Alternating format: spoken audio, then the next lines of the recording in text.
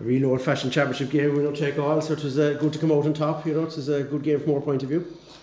No, it was a tough game right through, as we say, and he went in at the break only leading by 2 points, even though he had a good run of the play in the first half. We did. I mean, we were down just before that. We were down kind of 10 points to 7, and we went in. I mean, we got the last 4 points of the half, which was a great thing from our point of view. So it kind of set the trend, and I mean, it gave us something to build on in the second half, And at half time, was that much said at half time in the dressing room?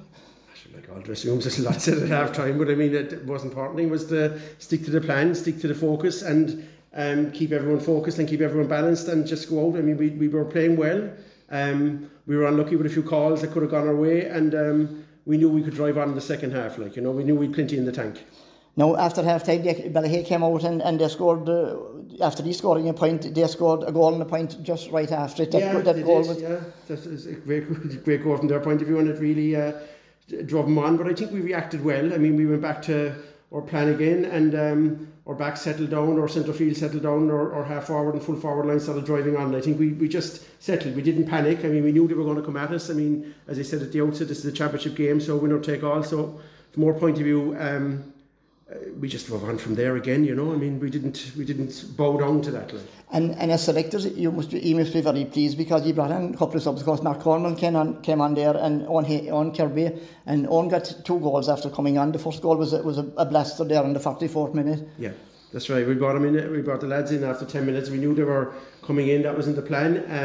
And to be fair to both of them were coming back from, this was Mark's first game of hurling since the same game last year when we were beaten by Cork in this competition. And Owen picked up a very nasty injury early on in the year, and has been out for nearly 6 months as well. So it was great to get both of them back. And a lot of credit due to the lads for the commitment and the work they've put in over the last in Mark's space, the last 12 months, and in Owen's space for the 6 months. But great credit as well to Paul McCarthy, our physio, and Joe Jordan. I mean, the effort and the work that they put in with those 2 lads was incredible.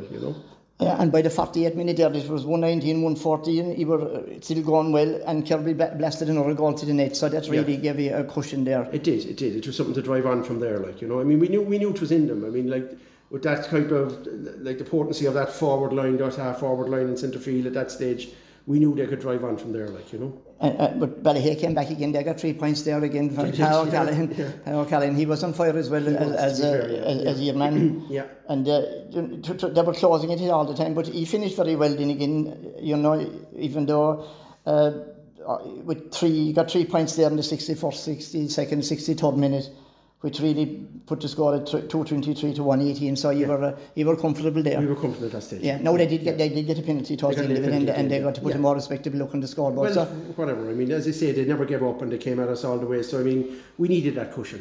We needed to drive on from there. Yeah, and of course, coming up, you expected that from Ballyhay. You expected a good toss because it was. I mean, we knew coming up here that Ballyhay was going to play.